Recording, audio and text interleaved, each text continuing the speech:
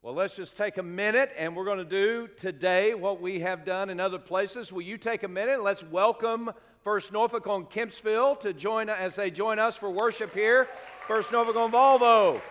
What a great crew. What fun as we gather together this morning and we set our focus on the way forward. Now, if you have your Bibles, turn to Exodus chapter 32, 33, and 34. And while you're turning there, let me kind of open it up with a couple of things. As I have conversations with people, especially when you have tragedies that strike like a hurricane, Florence didn't really hit us all that much at all, but it has hit other places. And as we see these tragic events happen in the lives of individuals, or as we talk with people, our neighbors, those that we work with, the folks down the street or on ship with us, as we're doing all of these things, we encounter conversations about God. And as we talk to people about God, one of the things I've discovered is that there are a lot of different ideas about who God is. I mean, a ton of different ideas. For some, God is this force like gravity. He's the God that is the force like in Star Wars, the good side, not the bad side. You know, not the dark side. But God is kind of like this force, impersonal. You don't know Him. He's just a big power. And then for some, some view God as not a force, but it's just someone who creates it and lets it go. And he's more personal here, but he's created things. He's created the universe, and he winds it up, and then he just says, boom. And that's all he has to do with us. Is just he's wound us up, and he says, let's go, and that's all there is. And so God has no interaction in life with us. Some see God as the angry neighbor. Y'all know the angry neighbor? I know none of you are the angry neighbor, but have you ever had an angry neighbor? I don't have an angry neighbor, but an angry neighbor is that person that it seems like they're standing at their window or at their door 24/7, and they're looking out at their yard, their masterpiece, their domain, and if anybody infringes upon their property, they're ready to pounce. I had a neighbor, Mr. Linenberger, when I was in elementary school. Mr. Linenberger was a next-door neighbor, and anytime we threw a football and it landed on their yard, we were scared to go get it because we knew Mr. Linenberger would be yelling at us, hollering at us, you know. And some view God like that. Some view God as that angry neighbor waiting to pounce whenever we do something wrong. If we do something wrong, God is ready with the hammer to just let us have it. Then some view God as kind of an absent-minded, kindly grandfather. And this is the view of God where the grandfather, and just in their view of God, but the grandfather exists only for our pleasure. And we go to him for, money on the weekends, or we go to him for a place to stay when it's difficult or an escape from home.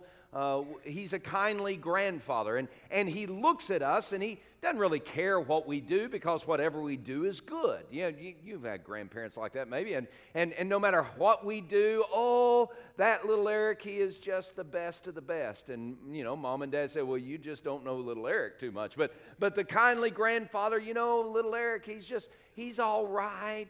And even if I do something wrong, oh, you know, boys will be boys, or girls will be girls. You know, that whole concept of, you can never do anything wrong, and if you do anything wrong, it's no big deal. As we talk to people, we hear that their view of God, and really they're just made up ideas about God. God is clear about who He is. And for us to understand truly who we are, we need to understand fully who God is. We've got to get a clear picture of God in order to understand how to move forward, the way forward in our life. through the ups and the downs, the difficulties, the barriers, the strongholds, the sin, the failures, in all of our journey in life, if we're going to make a way forward, we need to understand who God is. And perhaps one of the greatest passages describing who God is Exodus chapter 34.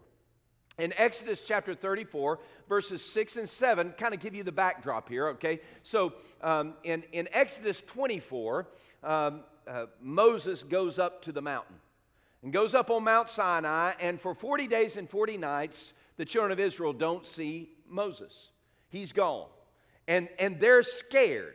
You know, they're nervous. Now, they have just received, 40 days earlier, they had just received the Ten Commandments. God had given them His laws. And one of those laws was, you shall have no other gods before me, right? And that's one of the laws.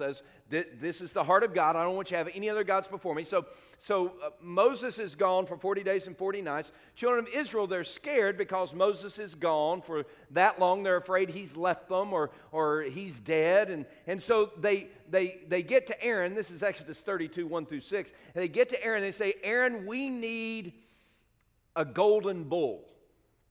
We need an idol. We are missing Moses, and we need a substitute. We need something to look at. We need something to worship. And so Aaron caves in, and he's scared of the people, and he creates this golden bull. And then God, he gets upset. He says in Exodus 32, he says, my wrath is burning. And God hates sin. Y'all get that, right? I mean, God hates sin. Not just Israel's sin, not just a golden bull kind of sin. God hates your sin and mine. No matter how small we may think our sin might be, God hates that sin because it's totally against His character. And so God hates sin. So He's upset. And then Moses, Exodus 32, 33, is this conversation where God then turns from the sin of the people to the grace and the love that He holds. So here's Exodus 34, a statement of who God is. Now this, if you get nothing else today, this is what you need to get. This is who God is. Okay?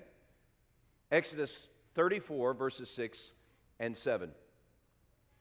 Then God, the Lord, said, the Lord God, merciful and gracious, long-suffering, abounding in goodness and truth, keeping steadfast love for thousands, forgiving iniquity and transgression and sin, by no means clearing the guilty, but visiting the iniquity of the children, of the fathers on the children and the children's children to the third and fourth generation.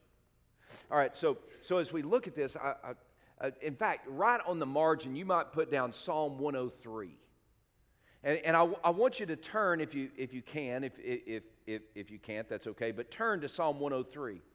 In Psalm 103, we have another version of what God said in Exodus 34. So, and in Psalm 103, it's a repetition of what God said in Exodus 34. But there's some intro to it. I want us to just kind of take note of the intro. So Psalm 103 is a statement to you and to me today, and it's really the message being lived out in our lives. This is the way forward, all right? So Psalm 103, beginning of verse 1. Bless the Lord, O my soul, and all that is within me, bless His holy name. Bless the Lord, O my soul, and forget not all His benefits, who forgives all your iniquities, who heals all your diseases, who redeems your life from destruction, and who crowns you with loving kindness and tender mercies, who satisfies your mouth with the good stuff, so that your youth is renewed like the eagles. The Lord executes righteousness and justice for all who are oppressed. He made known His ways to Moses. Now here's a reference to Exodus 34, 6 and 7. He made known his ways to Moses, his activity to the children of Israel. Verse 8 and 9. All right, listen. The Lord is merciful and gracious. He's slow to anger. He's abounding in mercy. He will not always strive with us, nor will he keep his anger forever. Verse 10, and underline it because this is so important.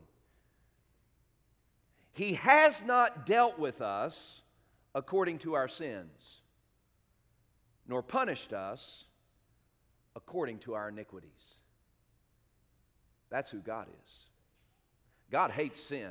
God hates your sin, and he hates my sin. But the good news for us, the good news that is resident in Exodus 32 through 34, Psalm 103, and throughout the New Testament, the good news for us is that, as James chapter 2, verse 13 says, God's mercy triumphs over judgment. Get this in your heart. This is the God who loves. Now, I'm not saying he's soft on sin because he's not. And I'm not saying that he ignores sin because he doesn't. But I'm telling you, his love awakens a grace that triumphs over the judgment that our sin demands. God's mercy triumphs over judgment. So as we look at this passage, I want us to see the way forward for us. As we see who God is, then we can see who we are in relation to him. And this is the way forward. It is paved by God's grace. God's grace paves the way forward for us. In the midst of our high and low, in the midst of our good and bad, in the midst of our victories and defeats, in the midst of our obedience to God and our rebellion against God, everything, and I mean everything, depends upon God's grace. That's the way forward. So often, we think the way forward for us is to get the right formula for life and work it out. If I could just get my to-do list and the right kind of to-do list, if I just put the big rocks in first, and then fill it all up with all the other lesser stuff, then I'll be okay. That's the way forward. The way forward, it's having the right relationship or a different relationship or a better relationship. That's the way forward. Or the way forward, if I could just get a better way of thinking. If I could just, follow the memes advice. Memes, I mean, you can. No, you can't. The way forward is not us getting better at being better. The way forward for us every single day is God's grace. It's God's grace. And what is grace? In Exodus 33, verse 13 and 14, Moses says, now, God, you've said you know me by name, and you've said I have found favor or grace in your sight.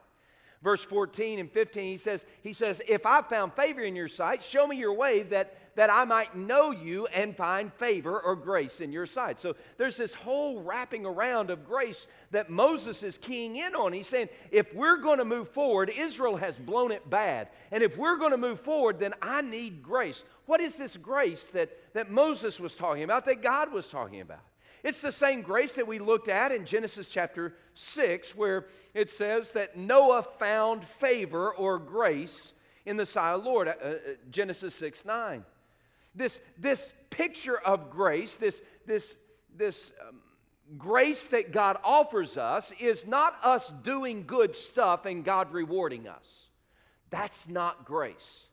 Grace is even if we don't do good stuff, God stoops toward us in an act of kindness and mercy, in an act of love, and he blesses us. Grace, that's the picture of Exodus 32 through 34. Grace, that's the testimony of the gospel. That's the good news that has brought us life. Grace, that is the picture of Jesus himself. Jesus, who left heaven's throne, was born in a manger in a stable. God became man. God stooped toward us. Not because we deserved it. I mean, he did that for us even while we were sinners. It's God stooping toward us to bless us. This is who Jesus is. That Jesus, who was equal to God, did not consider equality something to be held on to, but He gave it all up, and he left the throne room of heaven. He came in the likeness as a man, and being found in appearance as a man, Jesus humbled Himself to the point of death, even death on the cross. So Jesus came, He is God, He's become man so that He might give us the very things that we don't deserve. Forgiveness, love, life, strength, the presence of God, intimacy with Him. This is God's grace. This is the story of Jesus. If you're a follower of Jesus today, and by the way, that's where I'm talking today. I'm not talking to people who are not yet followers of Christ. I want us who are followers of Christ to understand the way forward. See, there's going to be for you and me, and if we're honest, there is right now, the struggles with sin, like the children of Israel in Exodus 32. Exodus 32 is a picture of the people of God rebelling against God, embracing substitutes instead of God. And that's what we do. Every time we sin, we're embracing a substitute. And they want some tangible expression to give them comfort in their anxiety. That's not the way forward. But that sin that they've embraced becomes a stronghold in their life that blocks their way forward. Sin is a dead end. Every single time. Sin strangles our hope as followers of Jesus, destroys us from the inside out. Sin is a dead end. That's one of the reasons why God hates sin. Not only because it is an offense to His holiness and His majesty and His love, but He hates sin because of what it does to His people.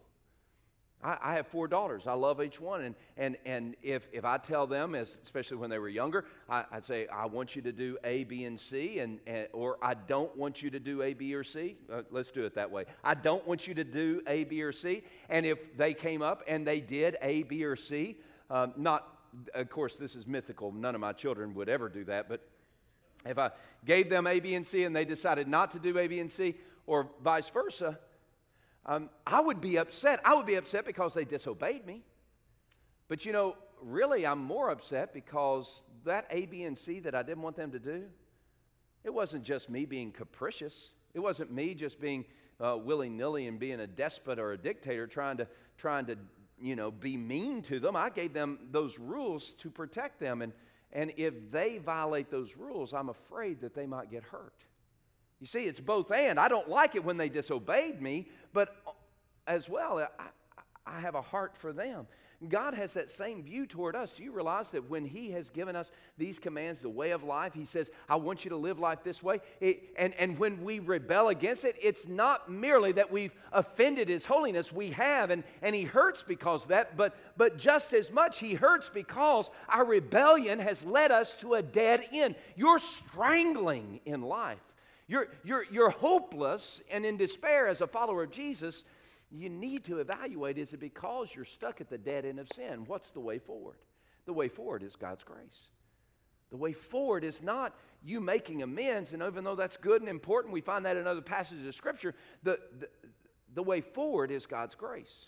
So how do we, whether it's a success or a failure, whether it's everyday life or the devastation of life, how do we move forward? The first thing we need to do, learning from Moses and his journey, helping the children of Israel move forward beyond the golden bull, is we need to appeal to God's faithful love. Do you realize it is God's love that sent Jesus to rescue you from your sin? It is God's love that has given you life. Now, God could have stood in icy isolation from you. He could have allowed you to bumble about in your emptiness and lostness, dead in your trespasses and sin. But God, who is rich in mercy, because of His great, what is it? Love with which He loved us, even when we were dead in our sin and trespasses, He's made us alive together in Christ Jesus. By grace you have been saved. Here's the good news.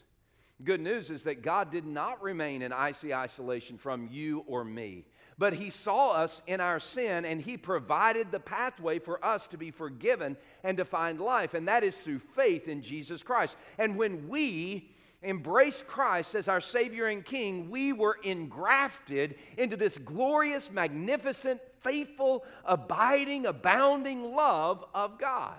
So that's who we are. What Moses does in Exodus 33 is he reminds God again that God loves this people even though they've sinned against Him. Look at chapter 32. Look at verses 12 through 14. Now, what Moses is doing, he's saying, now, God, I know you're angry with the children of Israel. I'm angry with them too. They are a stiff-necked people. By the way, it's not just Israel that's stiff-necked. We are as well. You and me. We're stiff-necked. We're stubborn in our sin. Some of you have been holding on to the same sin for days, some for decades. That's being stiff-necked. And you don't have to stay there anymore. It's killing you. You don't have to stay there anymore. It's time to move forward. But to move forward, we need to appeal to God's faithful love. So that's what Moses does. Moses, verse 12, at the end of verse 12, Moses says to God, turn from your fierce wrath and relent from this harm to your people. Remember Abraham, Isaac, and Israel, your servants to whom you swore by your own self and said to them, I'll multiply your descendants as the stars of the heaven, and all this land that I have spoken of I give to your descendants, and they shall inherit it forever. So the Lord relented from the harm which He said He would do to His people. Now Moses talked to God not based upon who he was, not based upon who Moses was. He talked to God not based upon what the people would do. Moses didn't hold out much hope that the people would be any better than they were right now. But Moses talked to God based upon who God is. Guys, listen, we need to talk to God not based upon our promises of being better. Not based upon I've got a new strategy for doing good. We need to talk to God. If we want the way forward, if we want to immerse ourselves in His grace, then we need to talk to God based upon His faithful love. Not based upon who we are, but based upon who He is.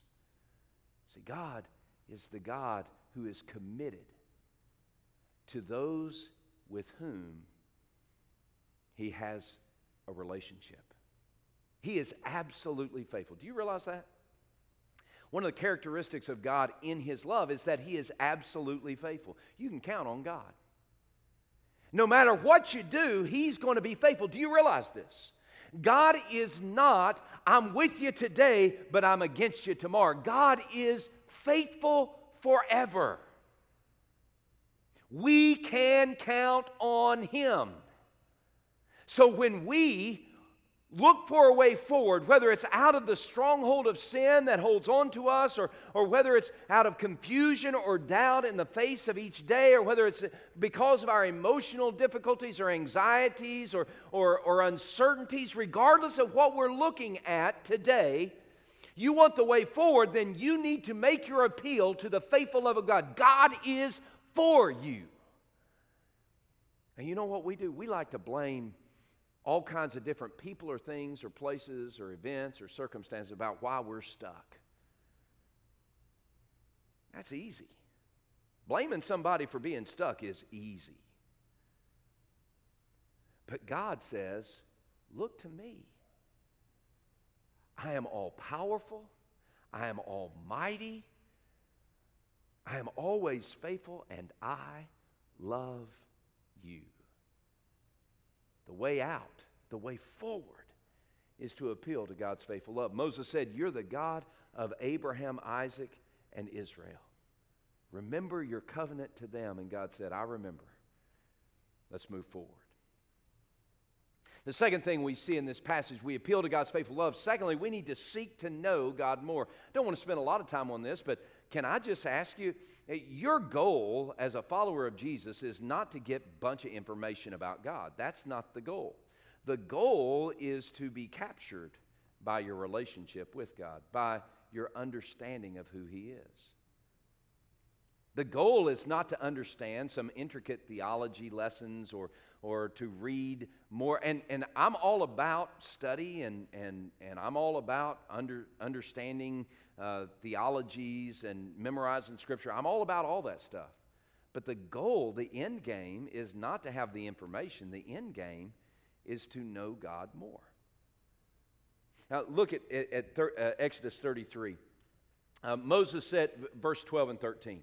Moses said to the Lord, "See, you say to me, bring up this people. You have not let me know whom you will send with me. Yet you have said, I know you by name, and you have found favor or grace in my sight. Now therefore," here it is, "now therefore I pray, if I have found favor in your sight, show me now your way, that I may know you, and that I might find favor in your sight."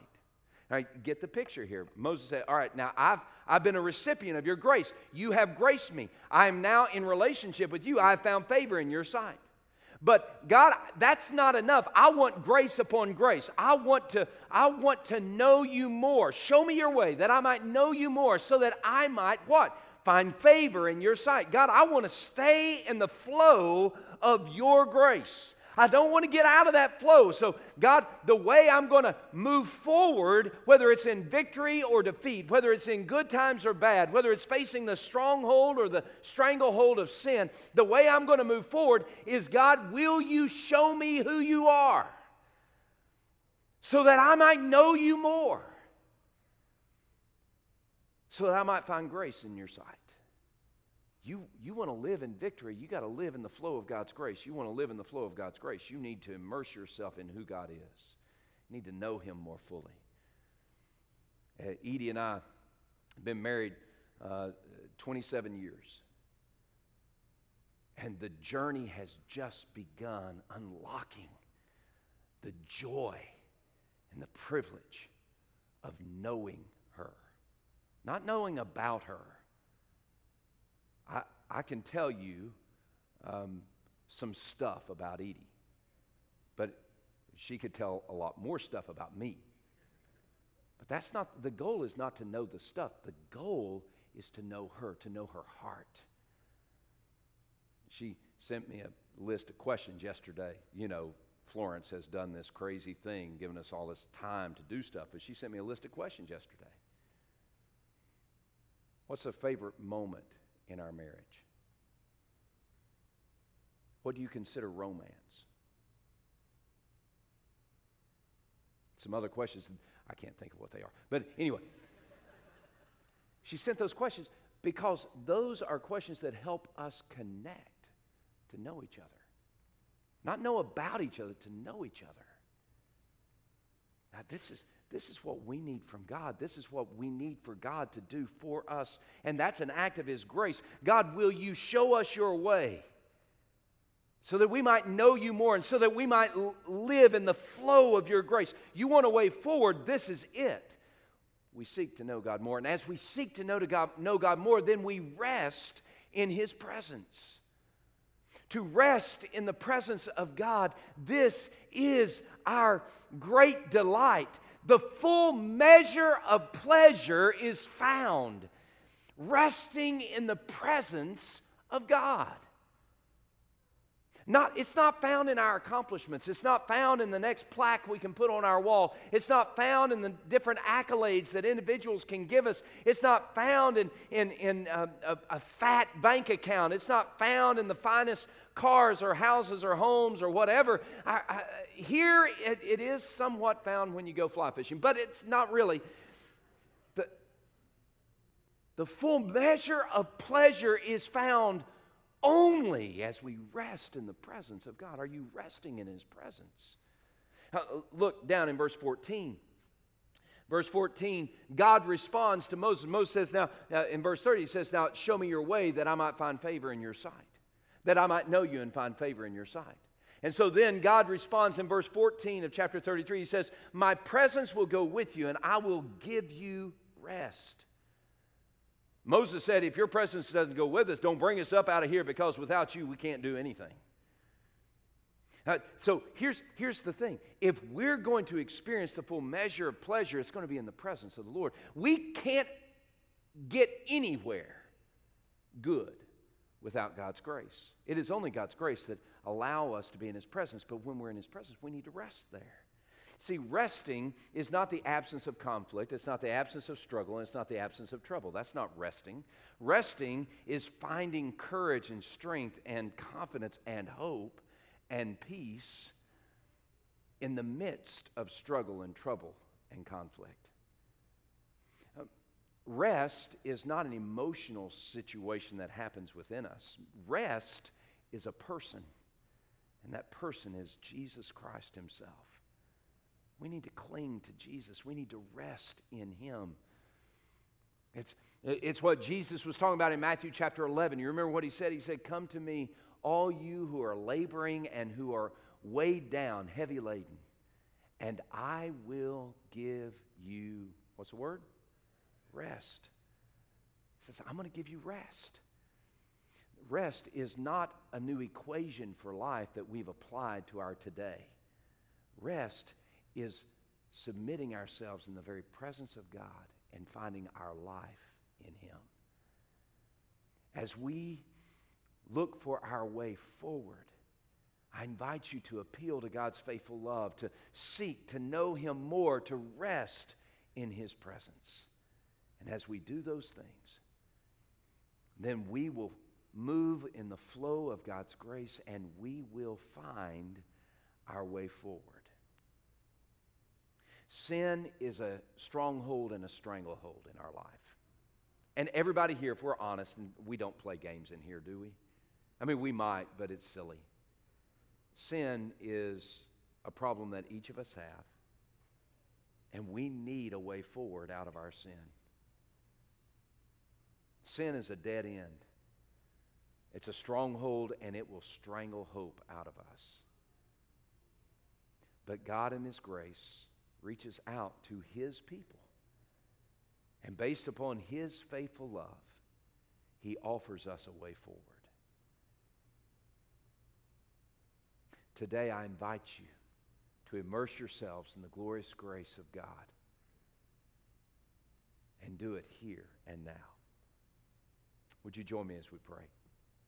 As you bow your head and heart before the Lord, I just want to call your attention to the response that Moses had after God revealed again who He was. Remember in Exodus 34, verse 6, the Lord said that He is a merciful, gracious, long-suffering God who is abounding in goodness and truth, keeping mercy or steadfast love for thousands, forgiving iniquity and transgression and sin. In verse 8, Moses responded. The Scripture says that Moses responded in this way: he made haste and bowed his head toward the earth, and he worshiped the Lord. You see, ultimately, if we're going to move in the flow of God's grace as His people, then we'll do that as we submit to God in worship, as we bend our hearts before Him. And that's what this moment is about. It's a moment in this corporate gathering where you can urgently bow your life before the living God. Some of you are here and not yet followers of Jesus, and I invite you to come to Christ and find the life that only He can provide. Forgiveness for sin and a hope for tomorrow. That's what Jesus offers you. And today, God, in His grace, perhaps has opened your heart to understand that you need this forgiving love that only Jesus can offer you. And you're ready to choose Christ today. If that's who you are, I'm going to be here at the front. Gary Sanders will be here at the front. And we would love to talk with you more about how you can become a follower of Jesus. Choose Christ today. Most of us, perhaps in this room, are followers of Christ, but you have been confronted again by where you are on this journey, whether it's you're trying to make it on your own, or you're trying to pull yourself up by your bootstraps, or you're trying to meme your way into a better way of life. Today, God has confronted you that it's all about His grace. Not what you do, not what you don't do, but it's all about His grace. And today I invite you to bend your heart before the living God and move in the flow of His grace. Oh God, you've saved me. You've rescued me by your love through Christ. God, you've shown me who you are today, and you've unveiled for me more of your heart. So help for me to rest in your presence right now. Help for us to rest in your presence and to worship you, so that we might find your grace resurrecting dead hope with life, so that we might see the stronghold of sin being shattered by the waves of your mercy, so that we might be encouraged and enraptured and even corrected and disciplined by your amazing love, so that we might rest in your presence even as you speak to our hearts. Now, lead us to respond to you as we worship you, whether it's sitting where we are, whether it's standing and singing, whether it's coming to the altar in prayer, talking to one of the pastors, one of the ministers. Whatever you lead us to do in this moment, may we do it and move in the flow of your grace as you take us forward. And it's in the name of Jesus we pray. Amen.